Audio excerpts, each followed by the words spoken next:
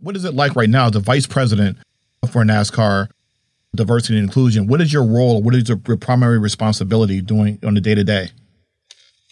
Yeah, very succinctly, it's to make sure that NASCAR as a company, as a sport, and as an industry, right, are building a diverse and inclusive environment and culture that allows diversity and inclusiveness to thrive, right? It's twofold. Like, you can build a diverse culture but not be inclusive. You can have a diverse and inclusive culture, but if it's not thriving, right, if it's not woven into the fabric and value and DNA of the company, it's not going to work. And that's one of the things that I'm most proud of NASCAR and what we've been able to accomplish in 2020 is that we are, we're not there yet, completely, but we are certainly, a lot further down the path of making sure that it's in the culture and that of the company, of the industry, of the sport, and that, we as a league are going to, we want to be on par with the NBA as far as that's concerned. And having that be woven into the fabric of who we are as a sport and as an industry. And so we've got a lot of work to do. We've got a lot of minds to change, as far as that goes. But we'll do it, and we're looking forward to it. We know we've got to do the work. We know we've got to, build and repair, and in some cases, just start the process of introducing people to the sport. And we're willing to do it. We're excited. My name is Dr. Mark Williams. Welcome to my masterclass. I have a PhD in education from West Virginia University. I have a master's in sport management and an MBA from the University of Massachusetts. I even have an undergraduate degree in sociology from William Patterson University. And currently, I'm the Global Scholar Practitioner at HBCU, Florida Memorial University. But I also work for 3 of the largest sports brands in the world, Reebok, Champ Sports, and Foot Action. But I can't go anywhere without my Jordan 1s. Join me and my guests as we explore their rise to the top through adversity and challenges. It's time to help you find a hero in you. Welcome to my masterclass.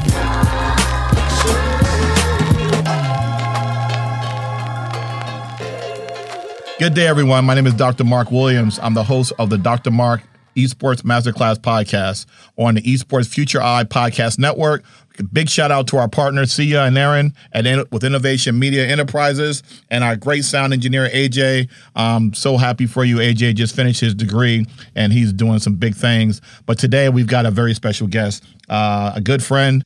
Brandon Thompson is the Vice President of Diversity and Inclusion at NASCAR. But before we get started and I introduce you to him, I was coming over here in the Uber, and the gentleman that was driving me asked me a question. He said, what kind of educator are you? I said, what do you mean? He said, well, I really would like to talk to young people about their history. And I'm thinking, well, what do you mean about their history? He's African-American, and he said that, a lot of young black kids don't know their history, they don't know this, and he's making lots of assumptions, right? And I'm like, I hear you, and I know where you're trying to go. But I think it's important to listen to people. It's more important to listen than to talk. The more you listen, the more you get a chance to learn about people, where they come from. You don't know where anybody's come from. You don't know their experiences. You don't know what they're about. And the reason why I titled this show called The Masterclass is because I really wanted to educate people and empower people and inspire people based on the things that I've learned in my life and my career. I've been so blessed to have been able to attend historically black college, to attend predominantly white schools, also teach at an Ivy League school, also work at community colleges. I've been to 122 countries and 49 out of the 50 states. So I've seen a lot. And so this is just my perspective. At the same time, someone else's perspective might be different from mine. But if we talk together amongst each other, no matter what your race, gender, or class is, guess what? Now you have the ability to touch lives and listen to people if you listen. And that's what I want to do here. I want to educate, inspire, and empower. And one of the things that the stigma that we have as people, every person, is that we think we know something about something or someone until someone tells you something differently, because that's only your perspective. And what I know about NASCAR growing up, it was not a sport that was not necessarily not embraced in my house, but because it was a sport, I watched it. I wanted to know. Are there things that I need to know about NASCAR or want to know? Absolutely. And a lot of times I grew up in a predominantly white community. And so when I grew up, I was always curious and fascinated by things that I didn't know about. And then when we were growing up, you didn't see black quarterbacks, right? And when you saw one, we cheered for the black quarterback because we never saw it before, right? When we watch Family Feud. I mean, this is a joke with all my white friends. They'll say, "What do you think about Family Feud?" I said, when you're black and you see a black family on Family Feud, you cheer for the black family. Growing up, only because we didn't see a lot of black people on TV. I grew up in the '80s. We just didn't see it. And the Cosby Show, and Different World, maybe, and a few shows here and there, but you really saw that. And so for me as a black person, my job is to know it, to get the knowledge that I've learned from different things. My job is to take what I've learned and educate people, but also take things that I don't know. So I didn't know a lot about NASCAR. I know about the names. I know Richard Petty. I know names like that growing up, but I didn't really know everything about NASCAR and racing. I know about other traditional sports like football, basketball, baseball. But when it came to squash or it came to highlight and things of that nature, those kind of sports, or cricket, I was oblivious to that. But today we have someone that is going to educate and is going to school us and give us a better perspective about NASCAR. I guess, and he just happens to be African-American, and he is the Vice President of Diversity and Inclusion at NASCAR, my dear friend, Brandon Thompson. What's up, brother? How are you? What's going on, everybody? Thanks for having me. Oh, no, it's a pleasure to have you. I'm so excited to talk to you because there's so many stigmas that people, white and black, and other cultures have on NASCAR. And as I see an African-American male that works for NASCAR, and he's been there, and we're going to get into this about his background, who went to a historically black college. Both of his parents attended HBCUs, and he's at NASCAR. And he's loving it, and he's been there for a long time. But before we start talking about his background and his experiences at NASCAR, I just like to talk to him a little bit about his background and how he grew up, because it's so important to understand about your foundation. And does that play a role in your future job? Does it play a role in your love life? Does it play a role in where you live moving forward? And as I just explained, your mom and dad, your mom is from Chicago, your dad's from Nashville, and let's talk about them. What kind of influence did your mom and dad have on you when you were growing up? Yeah, well, a huge influence. I mean, both of my parents, are basically amongst the first in their family lineage to be able to go to an actual college. On my mom's side, my grandmother was able to go to a trade school, so she was a CNA, a nursing assistant, and that sort of pushed her to go into nursing. My dad, again, it was the second oldest in his family, and was the first really to be able to go off to school to get a higher education. So that's a little bit about their backgrounds, and obviously that had an immense effect and influence over my life. My dad being a lifelong educator, and my mom, pretty normal people, growing up middle class, not didn't necessarily have it the worst, but didn't have it the best. And I think that, honestly, I as I look back and reflect on that, I think it was probably the best case scenario, because I was able to see kind of both sides. My dad grew up in and around the city, and it was very important to him to make sure that I had that same background and some of that same experience, even though we lived just outside the city. And so my mom the same way. And so it was just it was good because, my mom grew up basically on a farm. My grandfather on my mom's side of the family was a family farmer, and so I feel like as far as that's concerned, I had the best possible scenarios, because I have a great appreciation for, wide open space, as well as, tall city landscapes, and everything in between. So let me ask you a question. Okay, you said the farm. So did you get a chance to learn how to do anything with the animal, like the milk a cow? What did you do when you went to the farm, man? I did. So there were a few mornings when I went out with my grandfather and slopped hogs and fed chickens and did all that kind of stuff. I look back on that. I didn't do it a lot, but did do it some, and certainly saw him doing it. I mean, I grew up, going to my grandmother's house. There was a slop bucket for the pigs, in the kitchen that was kept out. My grandfather would take it out the next morning to be able to go and feed the pigs. So yeah, I saw a lot, and it was a great experience. Were you scared? Were you afraid of the pigs? Did they come after you and you're like, the pigs are coming? Or what was that like? Yeah, oddly enough, I wasn't. I think I probably wasn't. I didn't know enough about it to be scared of the pigs. And I was in there with my grandfather, and he he had a way, he'd call the pigs, move the pigs, and tell them to get out of the way or whatever the case was. So I felt safe being with him. So I just want to remind everyone you're listening to Dr. Mark's Masterclass podcast on the Esports Future Eye Podcast Network, powered by Innovation Media Enterprises. We're talking to Brandon Thompson, the Vice President of Diversity and Inclusion at NASCAR. We're just talking to Brandon about slapping pigs and talking to the pigs and hanging out with the pigs on his grandparents' farm. And so it's interesting about your dad and your mom. Your dad went to HBCU, Tennessee State. Your mom to Middle Tennessee State. Is that where they met in college? They actually met in Murfreesboro at a party, oddly enough. So my dad's a couple years older than my mom, and they were down there, I think, at a skating rink or something, as I recall. But so it was kind of a city boy and a country girl kind of meeting up at a college skating rink party or something like that. Okay, so we talked about you going on the farm, and were you a nice with your roller skate? Did you roller skate a lot growing up? Because your parents did that. They met there. Did they pass that down to you as well? Yeah, no, I'm not sure how much either of them were actually skating. I certainly, I do not know how to roller skate or ice skate, inline skate, any type of skate. But, I hung out at a skating rink too, but I was not on the floor doing a lot of skating. I was usually on the outskirts playing arcade games or something like that. You was talking to the honey little girl, come on. Yeah, that too. Okay, you got to keep it real on here because, we want to educate and inspire, but we're like, but come on, when you was 14, 13 years old, what you was doing. Because back in the day, young people, we didn't have this thing called the cell phone. We had the rotary phone. See, the rotary phone, you got that thing, the round joint, so they got to go Google that. They don't even know what a rotary phone is. And you have maybe one or two of them in your house. So you had to share with your family.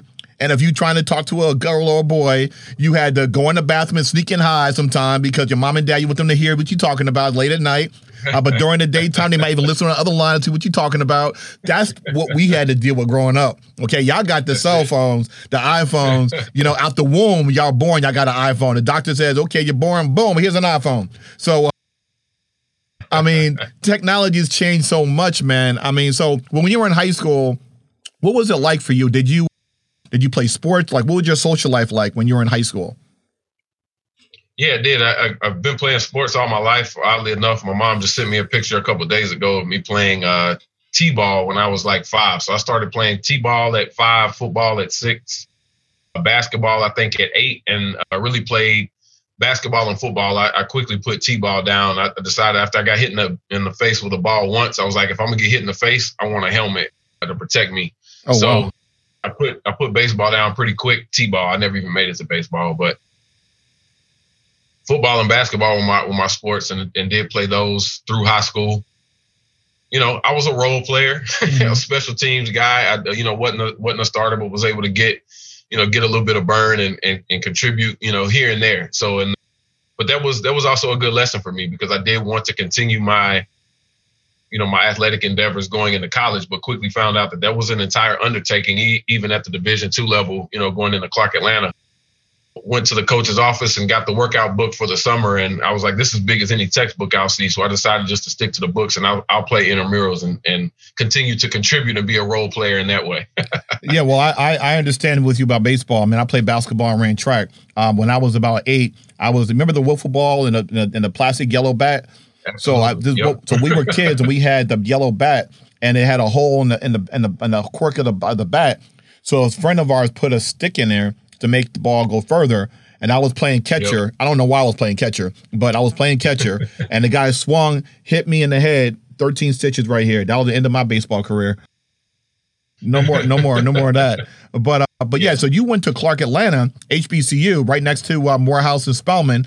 And what was that like for you? I know you didn't play football, but in college, but you did it in high school. But when you got to college, you said, let me focus on the books. What was it about Clark Atlanta that why you chose Clark Atlanta? And also, how much of a role did the Cosby Show in A Different World play? Because that when you and I went to college, those were the shows, and they kind of got you excited about going to an HBCU. Was that a contributing factor, or what was a contributing factor for you to go to Clark Atlanta?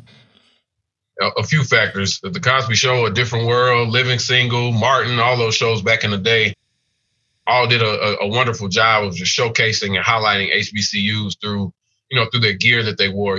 It's funny now looking back on some of the Instagram posts where you can see, Queen Latifah on Living Single, with a Clark Atlanta shirt on or whatever the case is. Obviously, it seems like in every other episode of The Cosby Show, Cliff Huxtable had on some type of HBCU paraphernalia, from everything from the big ones and the most recognized names in Howard to even some of the smaller schools, with great history like Meharry and Fisk, right? So that was always great to see and was a huge contributing factor. The other one, quite frankly, is just, the sights and sounds and the experience that is an HBCU classic football game. And so seeing that both of my parents, my mom went to nursing school at Tennessee State. So Tennessee State was ingrained in my family from, again, on both sides.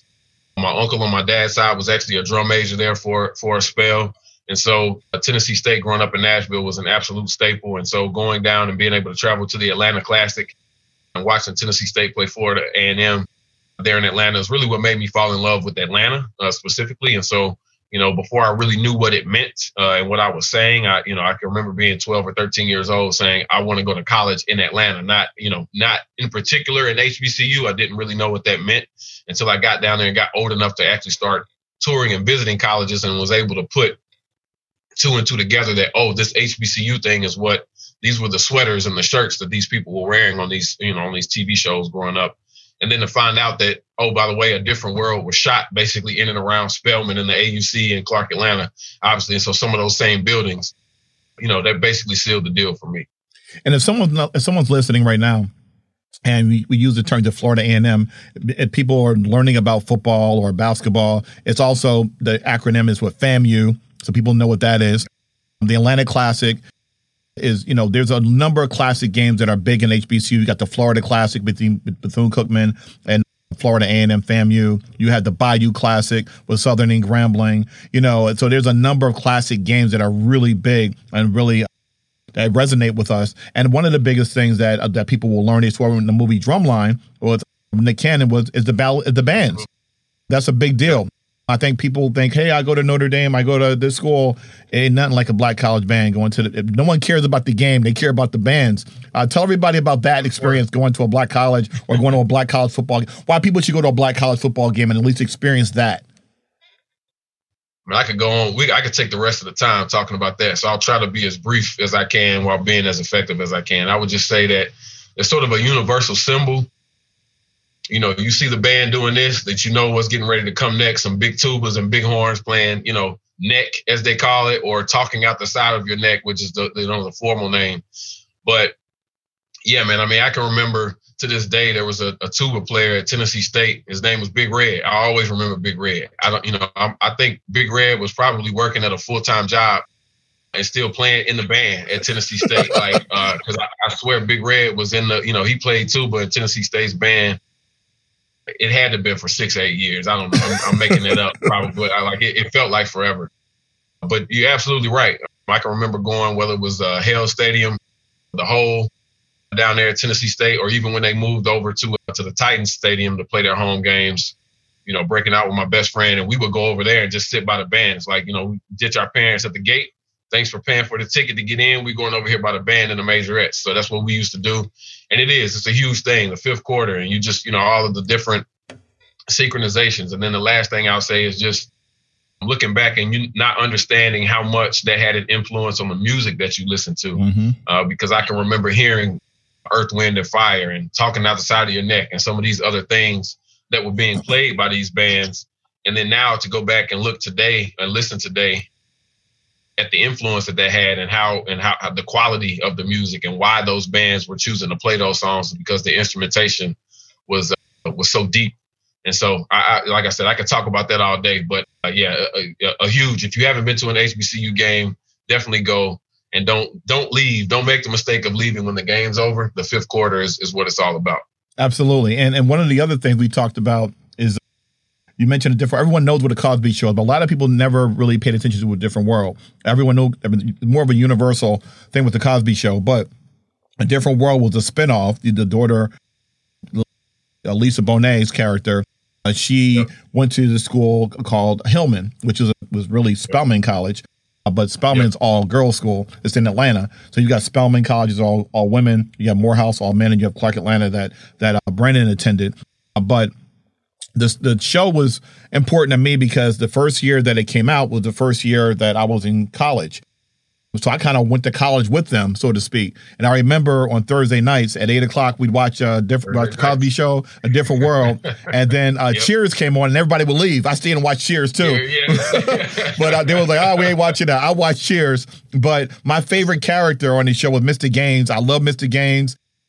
And then I became really good friends with Charnel Brown, who played Kimberly Reese. But Mr. Gaines, like, oh my goodness. Oh, well, Dwayne Wayne. I mean, I love that cat. I love his voice. I love the sound effects. I mean, you know how Mr. Gaines, but you know how he got down. Absolutely. Yeah, Mr. Gaines at the pit. Yeah, he, always he had long stories and good food, but always, every now and then he sneak, which I think is a very appropriate character, because I think a lot of times in real life, but also on the show, I think what he represented is, you write the guy off, right? Because, oh, that's just Mr. Gaines. He don't know much. He just, he just works at a restaurant or whatever the case is. But every now and then he drop a nugget on you. And I found that to be so true throughout my life and career, right? That a lot of times these people who feel like they, maybe the lower end of society or the socioeconomic spectrum or whatever, those are the people who give the best advice a lot of times. And I think that was also true for Mr. Gaines watching the show. So shout out to the show, and it's on Amazon Prime, I know. So to any of the younger folks, the younger millennials or Gen Z, go back and watch that show, because I think it's a great cultural landmark in terms of time, but also just I think it does a lot and speaks a lot to the culture and how we were able to get to the point where we are now. And you see a little bit of the Cosby Show, a little bit of A Different World, a little bit of Living Single, a little bit of Martin in today's shows, but all of those shows, to your point earlier, harken back to the Cosby Show and A Different World for a lot of the cultural inferences and things like that go on. And that's, those were the OGs. Oh yeah. And the funny thing about it is most people, they're like, well, why is he talking about this? Well, it has a lot to do with the culture. And the reason why we talk about these shows that had an influence on us, the same way we talk about video games and the way we talk about the things we do in our free time, and one of the things is the culture. It's the clothes, it's the attitude, it's all those things. And The Different World also touched on a lot of sensitive issues like HIV and AIDS. They touched on the racism part when Dwayne and Ron went to that football game and someone spray painted the N-word on the car. To Charnel Brown dealing with the part of being light skinned, dark skinned. We talked about the part where what's the young lady's name?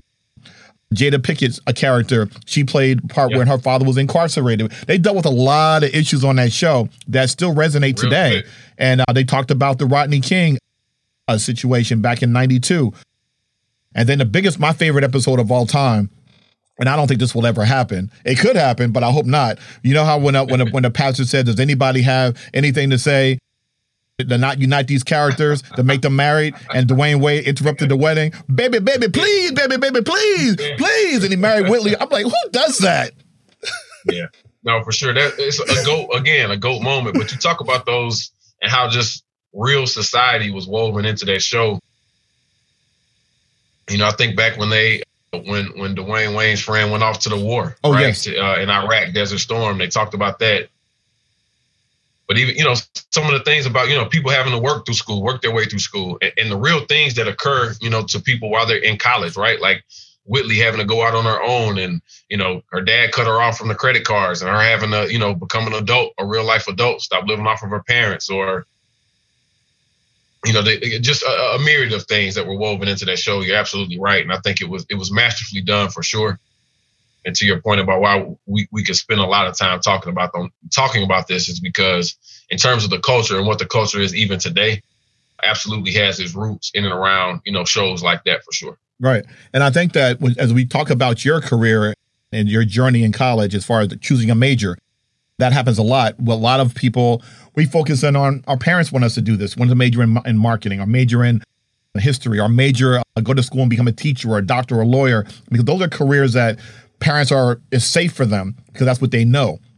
And what I find fascinating as an educator now is that I find myself telling parents, let your child find their way, because not all kids are the same. And you've got to treat kids, your young people differently, different from their siblings. Everybody, all of them are individuals. And even though you're going down this path, you think you're going on this path of doing this, you may change. And I remember you were doing physical therapy at one time, right? That's what you thought you were going to do until you did the Summer Bridge STEM program. Tell us about how that happened. Yeah, so I trying out for the basketball team my sophomore year, had a knee injury, ended up having to get surgery. So that, that ended basketball for that particular season. And of course, after that, comes the physical therapy. And so I thought, this is a pretty cool job. Like, it's inside, you still get to kind of be around sports a little bit and, helping people get back and whatever. Like, it seems, I didn't think it was easy per se, right? But I was like, it seems copacetic. Like, it's not, not super high stress. It's kind of cool, whatever. So I wanted to pursue that as a career. And like you said, the academic preseason program was the name of the program. And I probably 2 weeks in, I was like, yeah, this is not it for me. Didn't realize all the science that would have to go into that.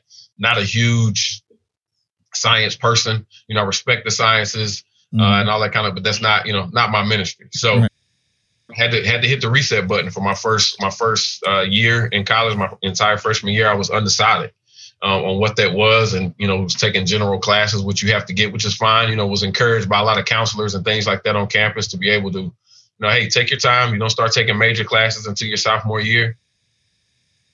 No need to rush. Take some time to think about it. What do you like? What do you enjoy? And that led me to business administration and marketing in particular. The reason I went with marketing, I was also into PR a little bit. Kind of thought that might have been an interesting track, but which I think was good advice from some folks there on campus, was like, look, marketing can easily blend over into PR. So if you want to do that, have the business background, and if you want to go further into PR as you advance through your career, then marketing can do that, because there are certainly some crossover and some skills that cross over in between the two. But the business background is something, that's always good to have. And so as I got into my marketing classes, I fell in love with marketing. And realize that that's something. This is something I really feel like that I could do. And then we'll get into this, I'm sure, at some point. But I've not basically used my marketing degree until this year, really, in my professional career. So, but all things happen for a reason. I know I'm not alone in that. I think there's some stat out there where like 60% of people don't end up going into the their major of study in their career fields.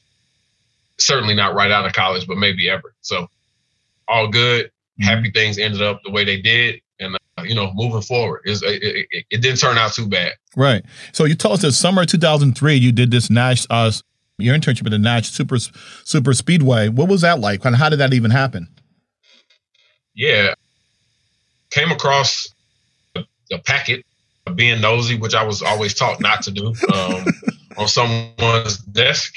But saw that. Wait, hold on a second. You was on somebody's desk going through that stuff. Well, is that what you did? Not going through their stuff.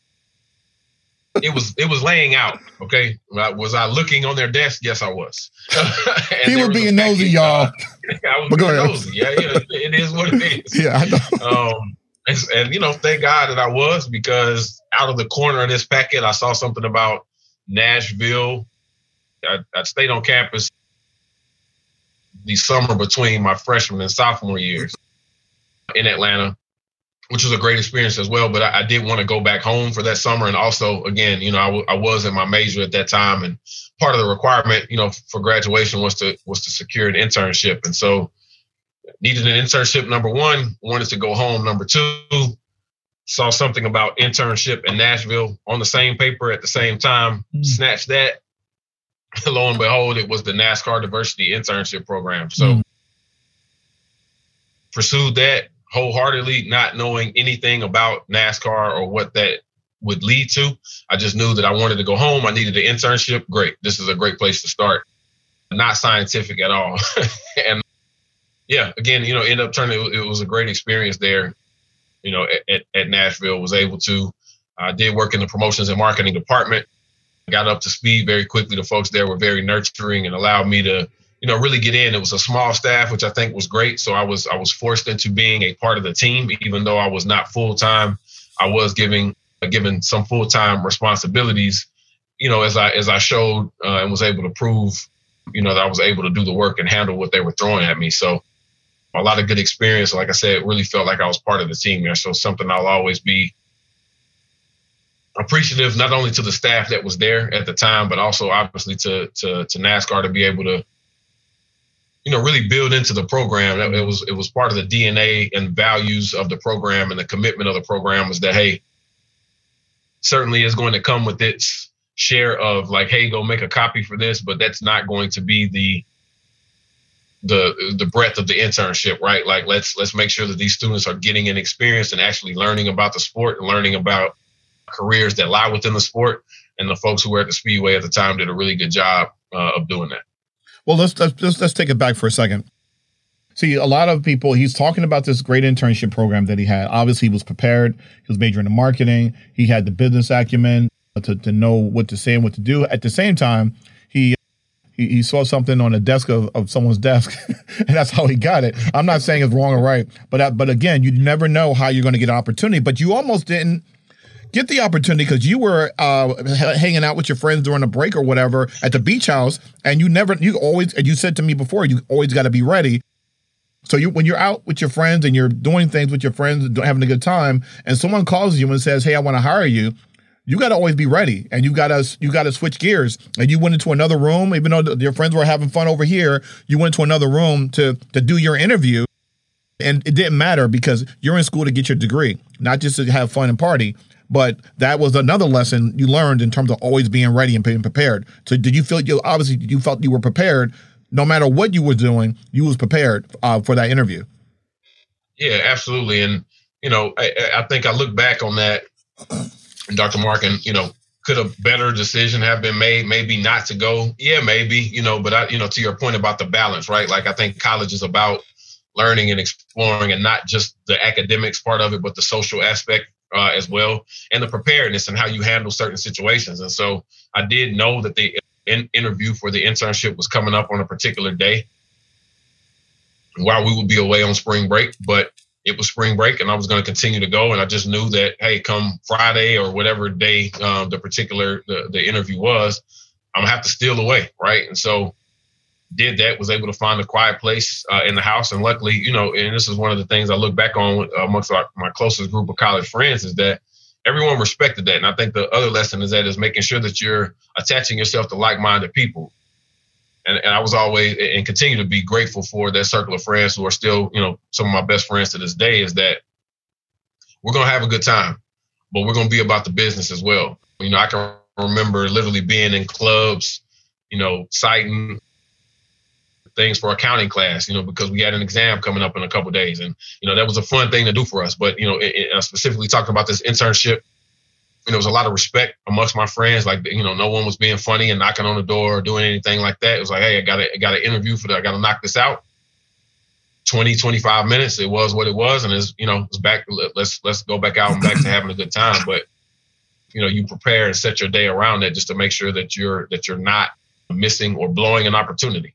And also choosing the right friends, because you could have had some knucklehead friends or associates at the time, and they could have acted silly and opened the door, and the people in NASCAR would have been like, well, you're not going to hire this guy. One of the things that I loved about what you said was that this is one of the best internship programs you could possibly be in. It was a paid 10 weeks program. It was an amazing vetting process. What was different about that internship that you think that's different from a lot of college internships, would you say, especially in sports? Yeah, I think number one, the fact that it's paid and that going in. I'm not saying that NASCAR has the only paid internship program, but it's that being paid at an internship is not a guarantee by any stretch. Right. And while the NASCAR Diversity Internship is set up for students to be paid, I would certainly encourage people not to let that stand in the way. If you have to volunteer at an internship to be able to get where you want to be, absolutely go do that. Well, yeah, it was one of the advantages of this program. It continues to be. It's a paid 10-week internship program. As I mentioned, part of the literal thread and DNA of the program is that it's going to be meaningful, and that there's not going to be a lot of sitting around and just listening and observing, but you're going to do. We ask the people who host interns to be able to, have a couple of designated projects or a couple of things for sure that are carved out specifically for this intern. And our internship partners do a great job of doing that and have for 20 years. And that's the other thing that I want to highlight here is that through all the things in social justice and NASCAR banning the Confederate flag, which I know we'll talk about a little bit, later on before we get out of here. But the NASCAR internship program has been around for 20 years. The Drive for Diversity program, which we'll talk about, has been around for, 15, 16 years. And so these programs aren't new. And that's part of what we have to do is make sure that the word gets out about these programs. And we've had over 400 students come through the NASCAR Diversity Internship Program in its 20-year history. So something we're really proud about. Let me ask you, so when you were amongst your friends at HBCU, obviously NASCAR is not a sport that a lot of the kids are watching, probably more like basketball, football, baseball, maybe. How did your friends react to you working for NASCAR, and did you ever get any negative reaction, and how did you handle that? Or how did people normally react when they said you're working with NASCAR, you have your summer internship, 2 years in a row you're doing NASCAR? What was that like for you?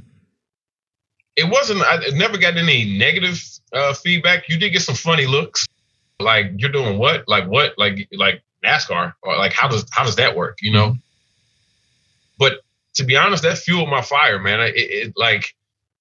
I've always kind of been a little bit. There's a part of me that's always been a little bit of a contrarian, like do something different. I'm not, don't always float with the mainstream and do everything everybody else is doing.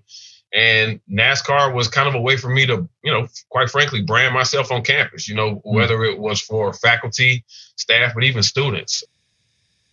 People knew me as the guy who interned at NASCAR, and that I was okay with that because, again, NASCAR did a good job of once they realized that, like, hey, there's a batch of students here. And I think that's why representation matters, is because the second time around, we were able to actually, people were putting, the NASCAR folks put flyers up. They literally came to Clark Atlanta's campus and put flyers up on campus about the internship program. And a lot of people applied, and other students were able to be a part of that, as a result. So representation matters in that sense. So not about negativity, but certainly some strange looks because it was outside of the norm. Right.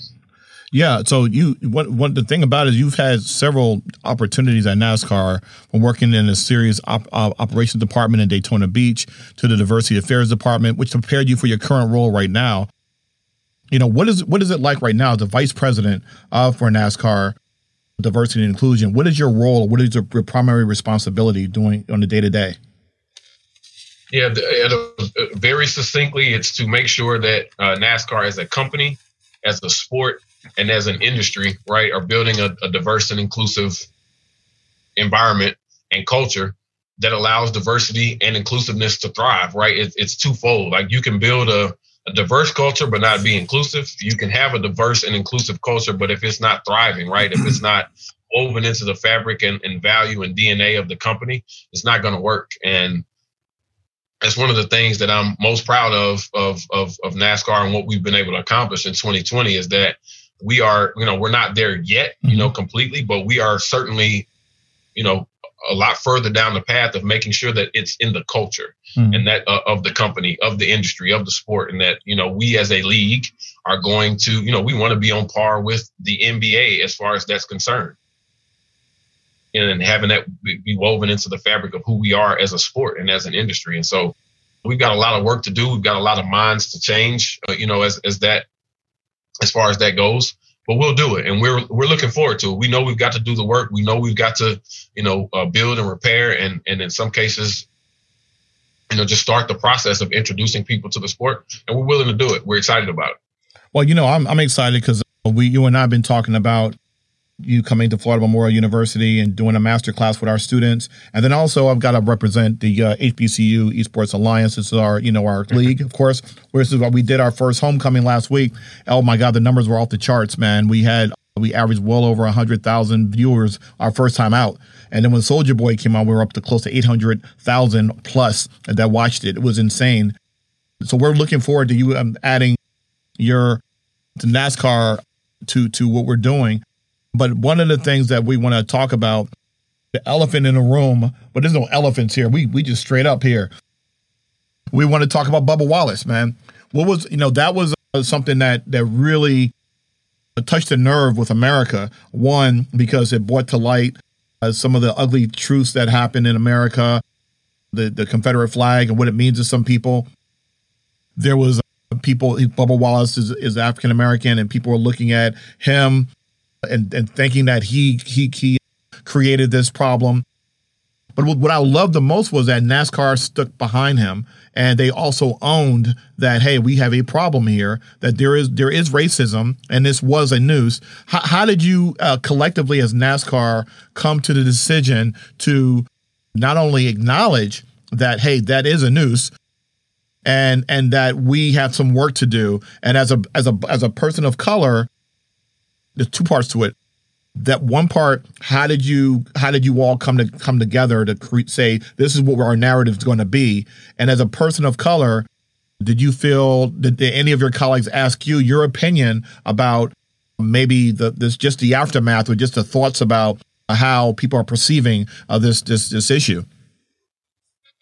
Yeah, well, I think in terms of folks coming together, from a decision making standpoint at the executive level, we've got great leadership. And so there was never any question about any of that, like, how to react or what to do. It was very swift.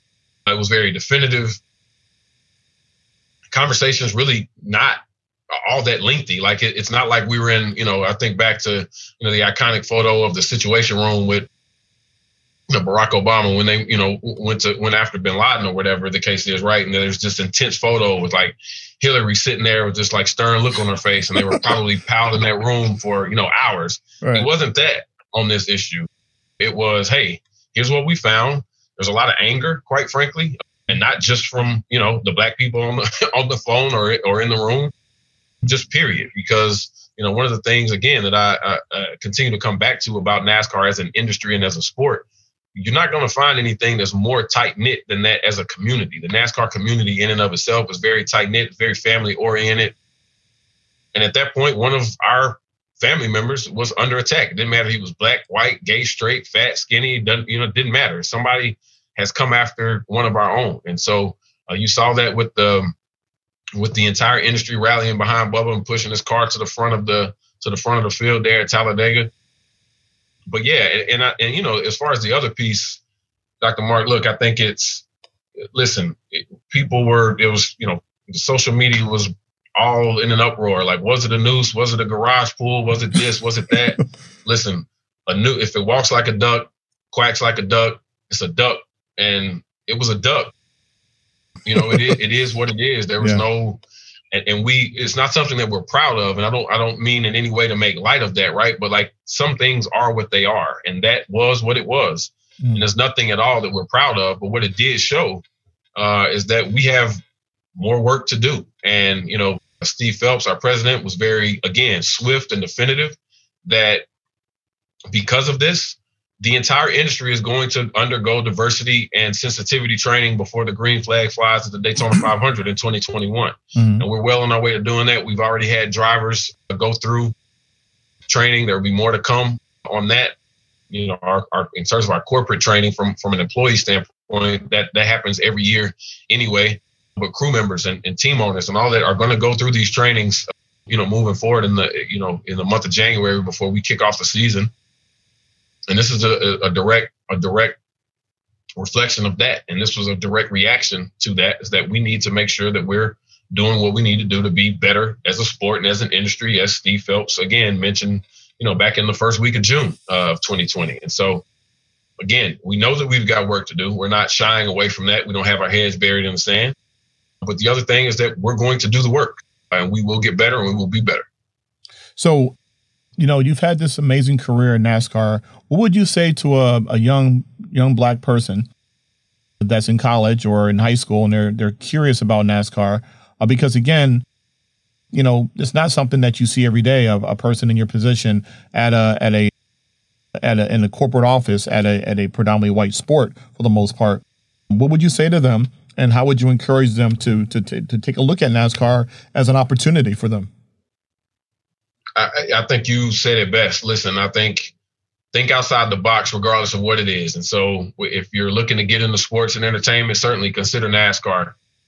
because it's a great industry. It's a supportive industry. We're working on building that diverse and inclusive culture, like I said, where people can thrive and be themselves, be 100% of themselves at work and in the workplace and at the racetrack, in the stands, whether you're watching and consuming the sport from an entertainment standpoint or pursuing it as a career. We want you here if you enjoy fast cars and excitement and door-to-door racing and all the stuff that comes along with what NASCAR is as a sport, right?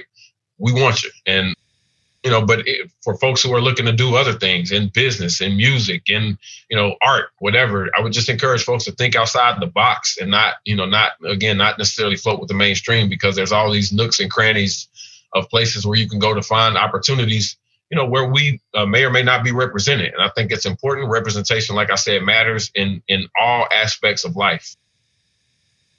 So that's across all industries. That's across all races and creeds and identities and, sexuality, all that stuff. It matters. And your voice is important to be heard in these rooms. And like I said, across all industries.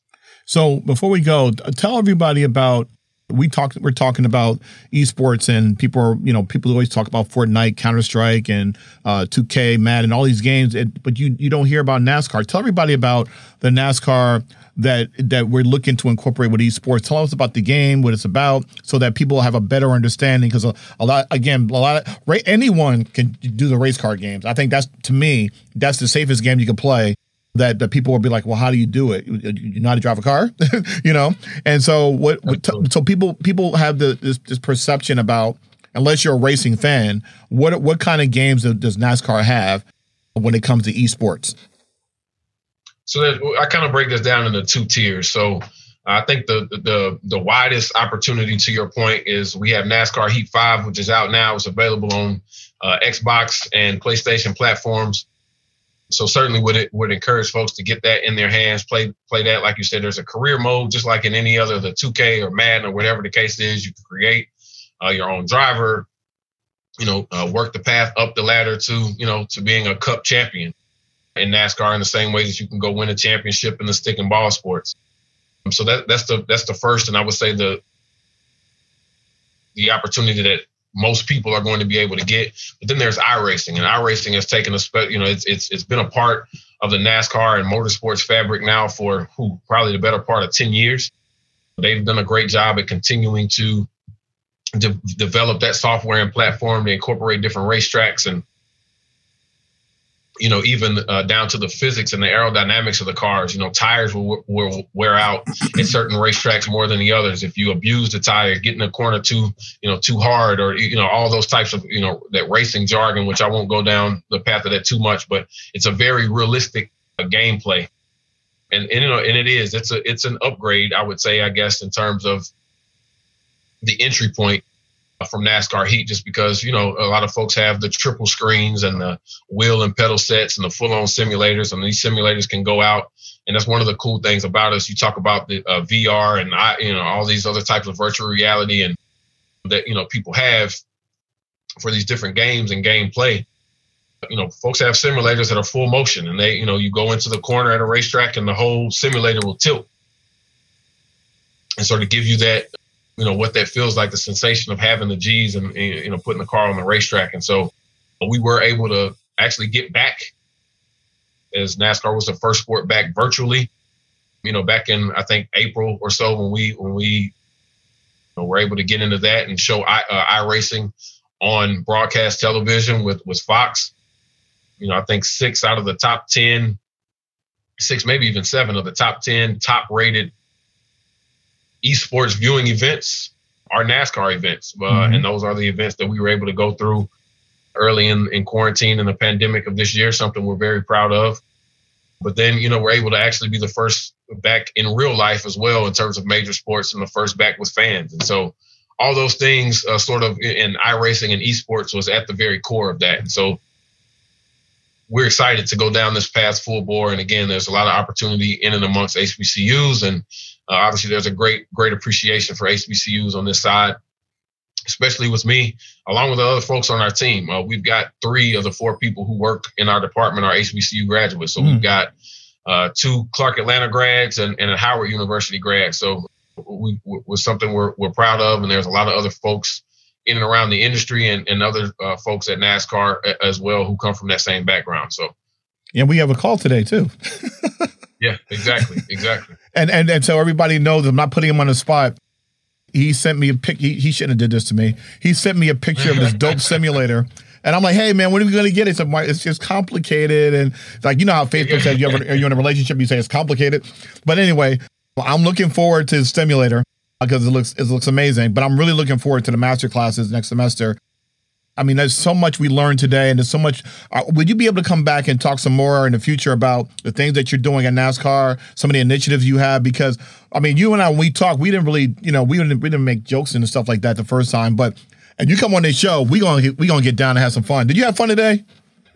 Absolutely. It was a great time. Always a good time talking about the culture and what we've got going on. Like I said, man, two of the things I'm most passionate about in life is, the culture and NASCAR as a sport and as an industry. And so it's literally my dream. I've tweeted this a long time ago. If you scroll back through my history, you've seen it's like anytime I can say HBCU and NASCAR at the same time in the same sentence, it's a great day for me. And so a full hour of it, I can't get enough. Can't think of a better way to close out the year.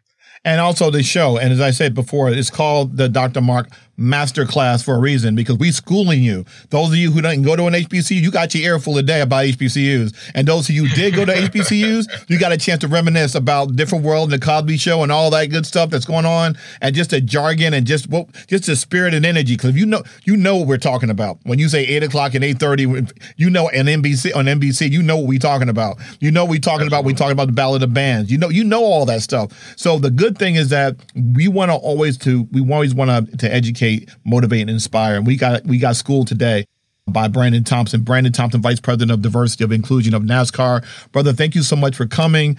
In closing, you've been listening to Dr. Mark's Masterclass Podcast. Yes, the Dr. Mark Masterclass Podcast on Esports Future Eye Podcast Network, powered by Innovation Media Enterprises. Sia, Aaron, amazing people, always doing a great job. Sia, thank you so much. We smiled. She complimented us today. We smiled. We probably need to get a toothpaste endorsement deal as much as we were smiling today. And I got to thank my man, AJ, I would say on the wheels of steel, but he's not on the wheels of steel. He's not a DJ, but he does the audio, makes it sound dope. He makes it sound crisp and clear. But before we go, I want to remind people always to be yourself and never let anybody tell you anything differently. And remember, you cannot control other people. You can control yourself. You can control what you think, what you do, and what you say. Let's say it again. What you think, what you do, and what you say, and that's it. And we're out of here. We look forward to another great episode of Dr. Mark's Masterclass Podcast. We'll see you soon. Peace. Thanks for listening to Dr. Mark's Masterclass. I pray you enjoyed yourself today. I had a good time. I don't know about you, but this podcast is part of the Esports Future Eye Podcast Network and is produced by Innovation Media Enterprises. Please be sure to subscribe on your favorite podcast channel and let us know how we're doing by leaving a comment or a review. Class dismissed.